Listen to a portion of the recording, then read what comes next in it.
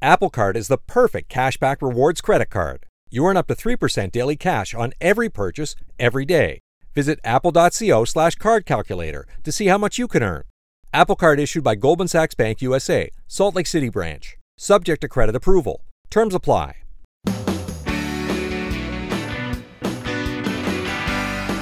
It's my pleasure to welcome you to the Clark Howard Show, where our mission is to serve you and empower you so you make better financial decisions in your life. Spit it out, Clark. Today, we get to start out with Krista reading your latest complaints about me in our weekly Clark Stinks segment. You know what else stinks? Data breaches. There's been a lot of confusion about settlements available, money being paid out. People are particularly confused about T-Mobile. Plus, there's a new payout from AT&T. I'm going to try to straighten this out for you so you understand what is actually going on behind the curtain and what you really need to worry about, which is not the money they might pay you, but what criminals might do to harm you. And I'll fill you in on that. But without further ado, it is time for Clark Stinks. I should have never encouraged you to speak. You must think I'm pretty stupid. You should be ashamed of yourself. Well, maybe I'm wrong. Maybe I'm wrong. Maybe you're right, pal. Okay, Clark, you stink like a forgotten pair of sweaty socks. You forgot to mention that Robinhood is now offering Roth IRA services and are matching 1% of your contribution for free. How can you forget this, Clark? This is supposed to be your favorite child. All jokes aside, thanks for everything you do. I'm 25 and I've already have accumulated $100K plus in my Roth retirement accounts. Wow. Thanks to your advice, Jay. Wow. Jay, thank you. And it is true. I've mentioned on TV about Robinhood offering Roth IRAs, but have failed to mention that on the podcast. And thanks to you, it's now happened. So Robinhood is a company that's been going through kind of a rough patch as an organization, but I'm really, really happy that they are on the Roth IRA bandwagon since I'm the man from Roth. As an urban planning enthusiast, I got so excited when Clark brought up induced demand and how spending so much money on widening and maintaining roads is unsustainable. I was hoping he would talk about how in many situations, public transportation is the solution. But then he went full on crazy. Clark's idea is totally impractical for businesses and individuals who operate on their employers' and customers' schedules and not theirs, which is almost everyone, except for people like him who get to pick and choose when they get on the road. Come on, Clark. Academics who study this as their job all agree the common sense solutions are for increased public transit as well as better mixed zoning. That's from Brad. Brad, thank you. So why is it, as a public transit rider myself, and I love riding public transit, why is it that I don't talk about that when I talk about road use and how best to manage with costs being the signal that changes behavior? So a couple of things. So much of commuting is suburb to suburb or people who work in service businesses or something like that. And public transit does not fit the corridors or the density of the areas they travel from and to. And so public transit, the way so much of the country is developed, is not truly applicable because of how spread out people are and how auto-dependent so many land use developments have been around much of the country. Now, as far as what you said about the pricing being a signal and that it's unfair to so many people, the reality is an enormous amount of driving is discretionary about time of day and even if people take the trip. So the idea of tolling every lane is the tolls would be much lower than you might imagine because they would suppress demand during times that so many people could say, you know what, I think I'll go at 9:30 and do that instead of 8:45. Or I'll do that at 6 instead of 4:30 in the afternoon. So price absolutely modifies behavior. Regarding tolls on the freeway, I call those lanes the expense account lanes for the wealthy, and I just can't believe that we have implemented this discriminating practice. You have lost touch with the low income. Stay in your lane, poor people. I worry about single moms or low-wage earners that need to be at work or daycare on time. Who needs that lane more than a struggling single parent that needs to pick up their child from daycare or pay a huge penalty if they're late? People can barely pay for gas, let alone a $10 fee to be in the lane they need more than anyone. So sad when I see those empty lanes built for the well-to-do people on an expense account with no limit. What do you propose for the poor? Carol. Carol, thank you. And any policy you do always has unintended consequences. The problem with the hot lanes, the toll lanes that are built, also referred to many times as Lexus lanes in transportation planning, is that you spend a fortune, hundreds of millions of dollars or more, building these separate lanes that then if you look over, you see how empty they are most of the time because of how high the toll goes. That's why my idea, instead of building those, you toll all lanes. You end up with a much lower toll. Traffic flows a whole lot better. And people who don't have to be on the roads then don't go at that time. So you use price as a way to manage traffic flow. And I know it seems like it would be abusive of people that are lower income, but it means they would be on the road a whole lot less time and they would have more flexibility in their lives. We have not tried this anywhere except 2 corridors in Southern California, but the tolls are much lower when the whole road is tolled that way than when you have the separate lane for the Lexus drivers and Mercedes and Tesla or whoever else. You do not stink, and I really appreciate your podcast. I just wanted to let you know I tried following your advice to not put up our flag on the mailbox just in case someone tried to steal a check or whatever we're trying to mail. My husband and I tried this out. We put our bill in with a check in our mailbox and left our flag down. The mailman just stuffed all our new mail on top of our letter and didn't take it. So it looks like we'll be using our flag. Shannon, okay. So that was old advice about not raising the flag. What I say now is don't leave outgoing mail, particularly anything that has a check in it, in your mailbox. Put it in a secure box at a post office.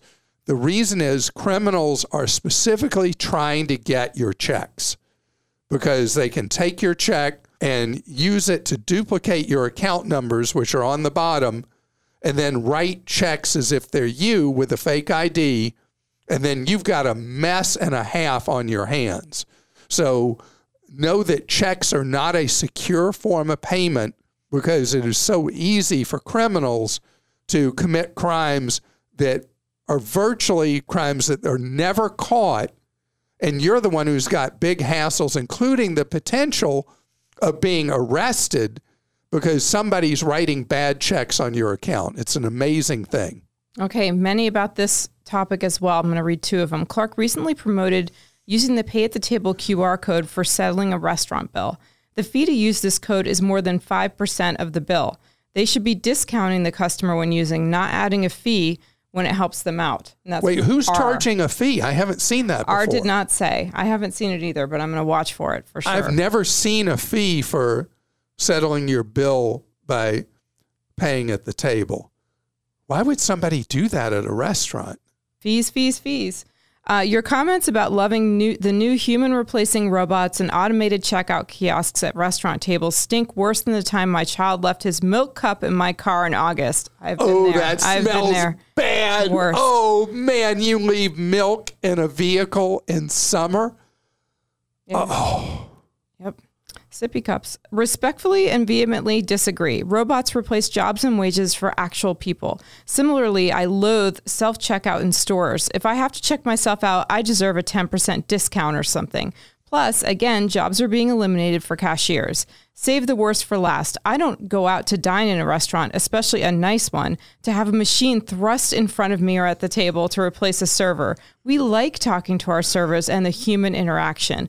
We also refuse to use our phones to pull up a menu or order from. Not doing it. If I want to see a robot with a personality, I'll watch my beloved Star Trek. Jennifer, thank you. All right. So the robotics that are coming into industry, that are coming into retail that are coming into restaurants are coming because we are an aging population. And I think about the robots that are coming to assist the elderly because we have such a shortage of home health aides and people who can or choose to work in assisted living or nursing homes. This is only coming about because if you look at the graying of the U.S. population, we have a severe shortage of younger workers who normally fill all these jobs. So if I'm a business owner and I want to provide service to people, I have to look at automation as a way to provide service to people. And I know you love the human touch, the high touch kind of experience of interacting with the human. So do I. I'm very much a people person.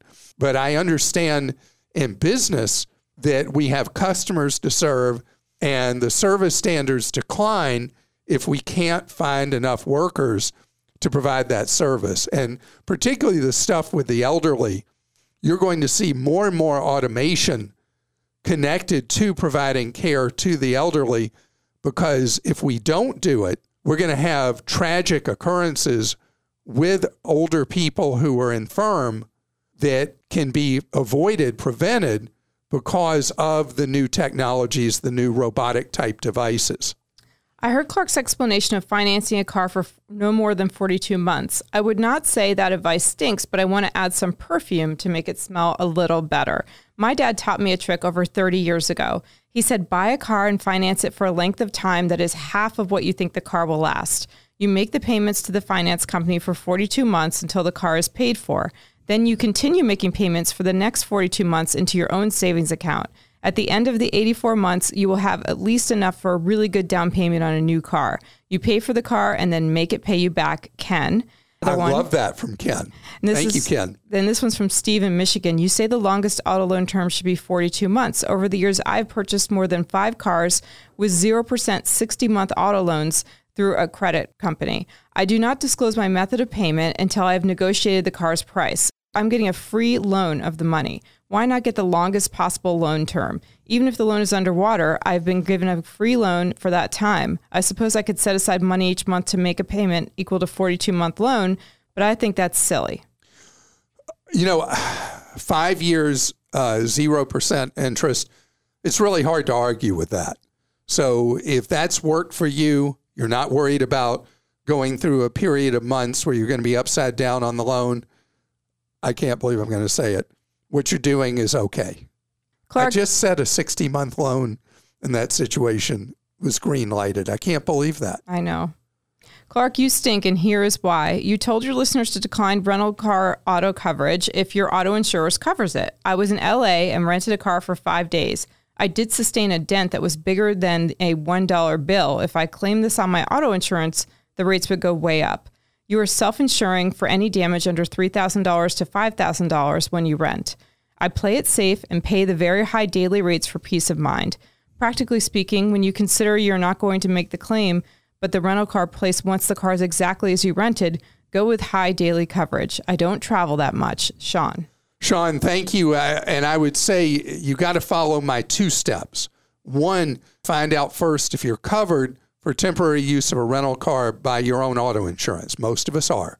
And then the second thing is I want you to rent that car with a credit card that provides coverage that layers on top of your auto insurance.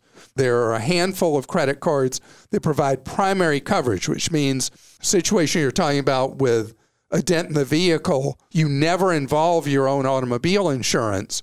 It is your credit card as primary that steps in and takes care of that. That is much cheaper to have one of those cards that provide primary coverage, not secondary, but primary, layered on top of your own auto insurance, instead of paying the rip-off daily fees to the car rental company for their pseudo-semi-insurance.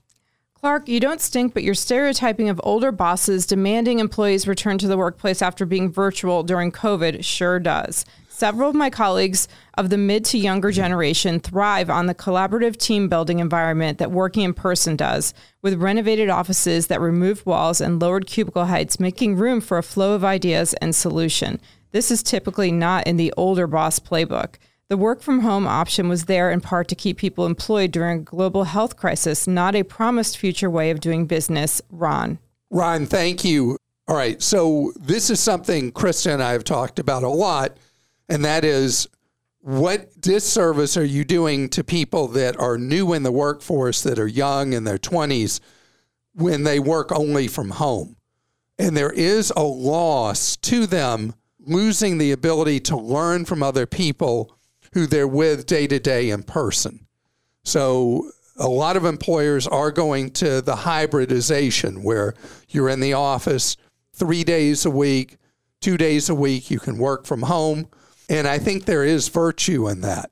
We've decided in our company to allow people to continue to work 100% work from home.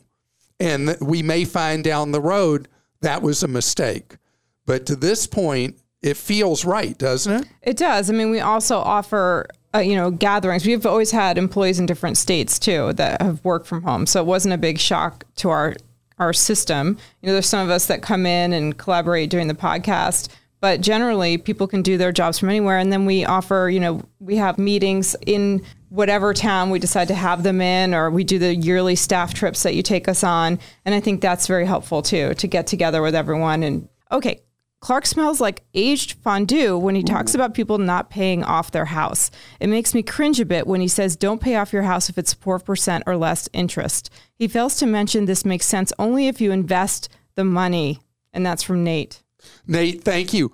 Right now, though, you can earn more than 4% on simple savings, making it a less efficient thing to do. But again, paying off a house has enormous psychological benefits for people. It may not be the absolute optimal thing to do with your money, but the value of being able to be in the 1/3 roughly of Americans who own their homes free and clear is really great. Okay, one more quick one that a lot of people wrote in about. Not totally a stink, but a chance to point out a unique feature of the iPhone. A caller asked if there was a good way to protect an iPhone in a situation that the waiter or sales clerk absconds with their phone to process a digital gift card or credit card, etc. iPhone does in fact have a feature for just this purpose. The steps are a little involved and a video walkthrough does it the most justice, but search for iPhone Guided Access Setup. This feature does exactly what the caller asked. You get a setup guided access ahead of time, then open up whatever app you want them to have and push the lock button 3 times quickly. It gives them only access to the app you had open when you put it in guided access. Think giving your phone to a stranger to take a picture, giving your phone to a friend to show them something, giving a merchant your phone to take out of your site. And that's from Tim and many others. Tim and many others, thank you very much. Was not aware you could do that. The big thing that's been going on with this is people stealing money from your bank account when they're temporarily in possession of your phone. And they Venmo or Cash App themselves. Right. So this is a wonderful way to protect yourself with your phone. And Google challenges up for you to make this kind of feature available on Android as well. And then we'll hear from Android people when it already exists. Yep. But not that I know of. I'll check it out. All right.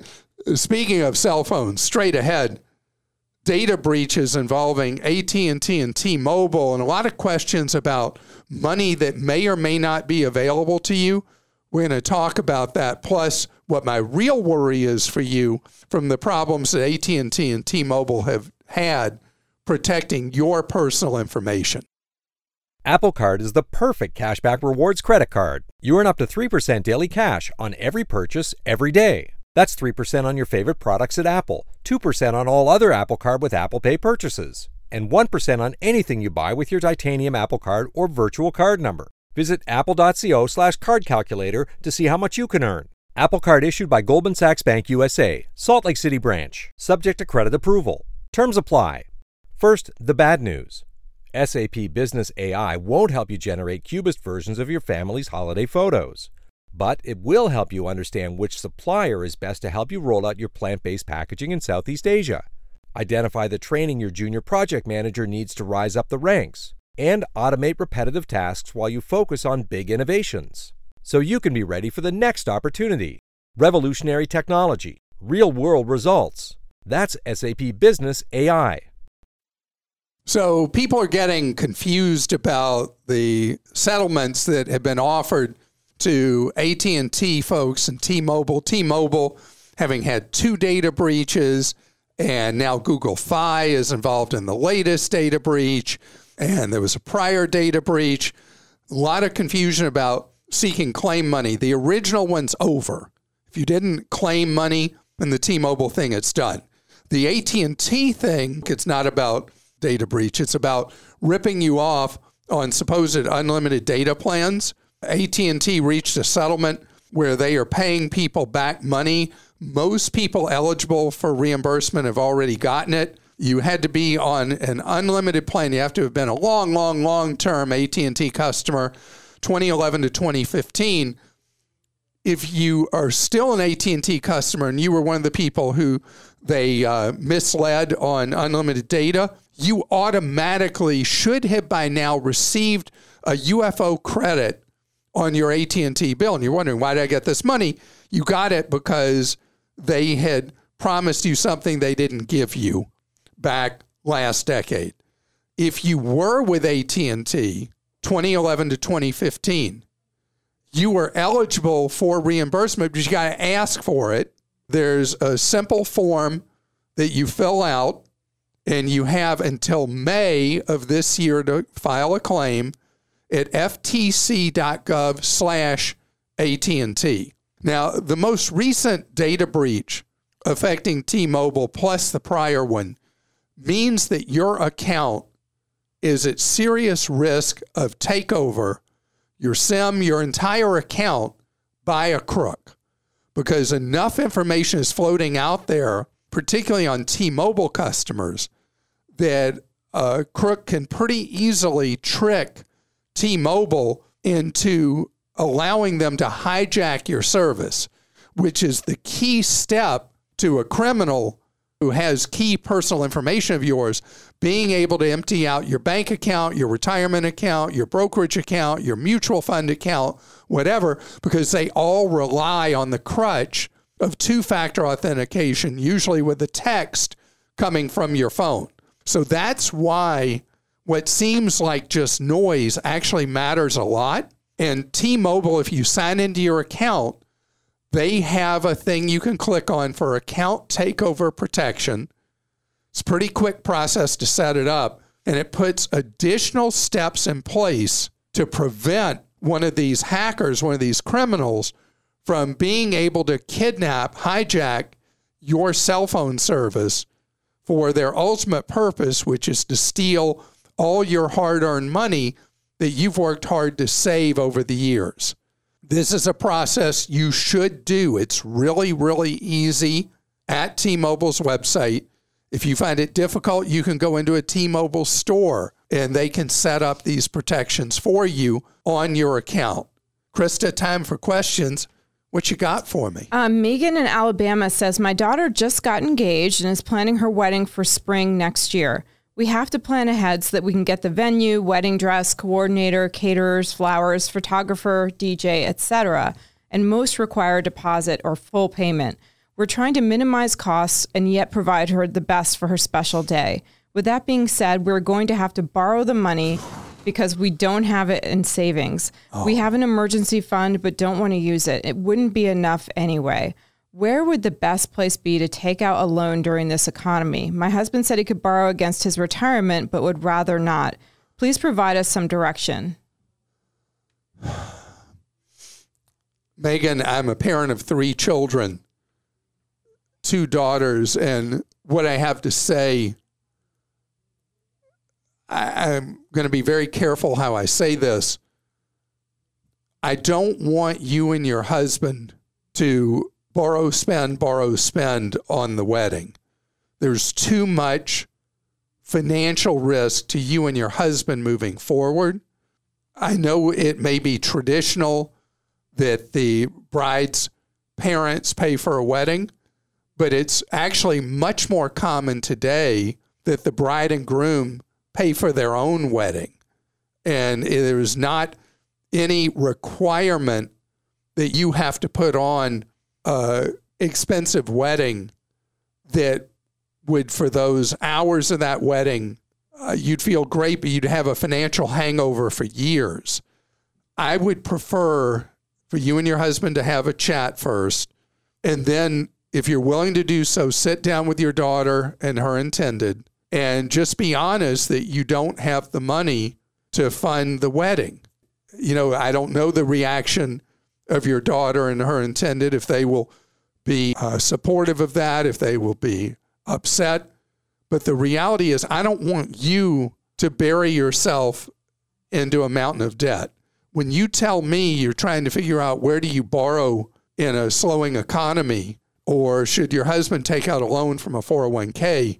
Or it exceeds their emergency fund. Yeah, or wipe out the emergency fund. All of that just, I'm not comfortable with it. So I think it's reasonable to have a conversation with both of them, your future son-in-law and your daughter, about the financial reality. And what matters is that the two of them love each other and that they get to have a great life together. The rest is just details. And know this, that actually, apparently there's data backing it. The fancier the wedding, the shorter the marriage. So it really is all about the genuineness of the love one has for the other. And there's so many. I mean, your daughter did an amazing thing. When she got married, she chose to get married on a day that people usually don't get married. She did so many things to save money. There have been Joel, who has his own podcast now, but was on the team forever. He had a beautiful wedding. Instead of buying flowers, his wife was so crafty. They made these beautiful paper flowers. There's so much out there right now on Pinterest and everywhere else about how to do weddings that are beautiful, but without a lot of money, that hopefully they can get creative. So what I did when my daughter got married, I gave Rebecca and my future son-in-law, Travis, I said, here's an amount of money. You do with it what you want. And they chose to have a very, very low budget wedding and use most of that money for a down payment on a house. And they're really happy with the choice they had. And I thought their wedding was beautiful, really beautiful and very affordable and not fancy. Okay, Alex in Maryland says, how can I get the best deals on hotel rooms? Well, that's pretty wide open, isn't it? But, you know, it's almost summer. Well, it's not almost summer, but, you know, we'd like to think of You'd summer. You'd like to think You're that planning. In the middle of winter, it's still almost summer. Good for you. We're getting there. We're almost at the halfway point of winter. Okay. So days are getting longer. That is true. Oh, man. When it's around December 20th, and it's the shortest days of the year, I can't stand the darkness. Anyway, we digress. So hotels, historically, I've had a huge bias for Priceline. I have an entire guide to how to use Priceline to save the most on hotels. But coming out of the pandemic, Priceline no longer has an exclusive, in my mind, on the best deals. I still find most of the best deals on Priceline, but not always. One thing I want to make sure you're aware, there are a lot of really sketchy hotel sites out there now. If it's not a well-known and recognized hotel booking site, do not use it, because the problems people have had when they get to hotels, they're like, we don't know who you are and all that. There are just a lot of thieves out there pretending to be hotel booking services. I think that Hotels.com is a good outlet. And I like what I do is I open them in two different windows and I look at both Hotels.com and Priceline. If you're going outside the United States, bring in a third player that is the parent company of Priceline called Booking.com. And you compare side by side Hotels.com, Booking.com, and Priceline.com to see what is going to be your best deal. The worst deal about 100% of the time, maybe 99.8% of the time, is going to a hotel's own booking site. And there you're going to pay what they'll call a discount, but is actually full retail. You get the discounts from the third-party booking sites. I would also add that if you have a credit card that offers, you know, it's like a travel credit card, you can look at their booking engine too. Oh, you use Chase. I use American Express and Chase, so I always check those too. And I actually recently got a better deal on Amex. We stayed at the same chain twice. I got a better deal on Amex with one of the stays, so I booked through them. It gave us a free upgrade and breakfast and all that and late checkout. But the hotel had a deal that nobody else had for this other night at the same chain, so I booked through this. So it does take work. You have to look a lot, right? Right. Okay. David in Texas says, beware of Costco. Ooh, Sacrilege. that's like beware of the Ides of March, getting closer to your spring kind of theme. Yes, March 15th. My wife and I spent almost an hour and a half today to sign up after we've heard so many good things about Costco for years. We gave them all our personal information. When it was time to pay for our $120 membership, we found out they don't take MasterCard. Our credit is frozen, so we left feeling highly annoyed. Please let the public know they only take Visa. We'll stay with Sam's and Aldi. So they will also take a debit card, piece of trash, fake Visa or fake MasterCard. Why does Costco only take Visa and BJ's Wholesale and Sam's Club take a variety of cards? Costco has such a large and affluent member base that they were able to go to, first for years, American Express, and then in recent years, Citibank, and they were able to hold them over a barrel. And they said, hey, you want our customer base? You're going to have to really treat them well and treat us well. And so they pay big money at Citibank and Visa to be the only card accepted at Costco. What's funny is that's a United States thing. Now you can shop as a Costco member at any Costco anywhere in the world. You go to another country and they only take MasterCard. And you go to another country, they only take American Express. It's just whoever they are able to negotiate the best deal with. While we're at it, the Costco Visa card is a really good card to carry. And if you feel like it would be okay to thaw your credit at some point, and any Costco member applying for that Costco City Visa card, you get 3% cash back on all restaurant meals, 3% on virtually all travel, 2% in Costco, 2% at Costco.com, 4% on gasoline, and a measly 1% anywhere else. You should do a world tour of Costco's. Like, maybe we should give an itinerary on the website. I've only been to Costco in 3 countries. I need to get with the program and go to any country in the world. Some people that do has a like Costco. Baseball stadium tour. They try to hit like one in every state. You should do that with Costco. I'm up for the challenge. Okay. You think Lane's not going to be into that, though? No, I think you might have to take one of your brothers on that one. And which one would be stupid enough to do that itinerary? Oh, man. I want to thank you so much for being with us today. And don't forget, the sun never sets on Clark.com or ClarkDeals.com. We serve you around the clock. Winter, spring, summer, fall, 365 days this year. We are at your service. Next year, though, we're working overtime. 366 days with advice you can trust. Have a great day.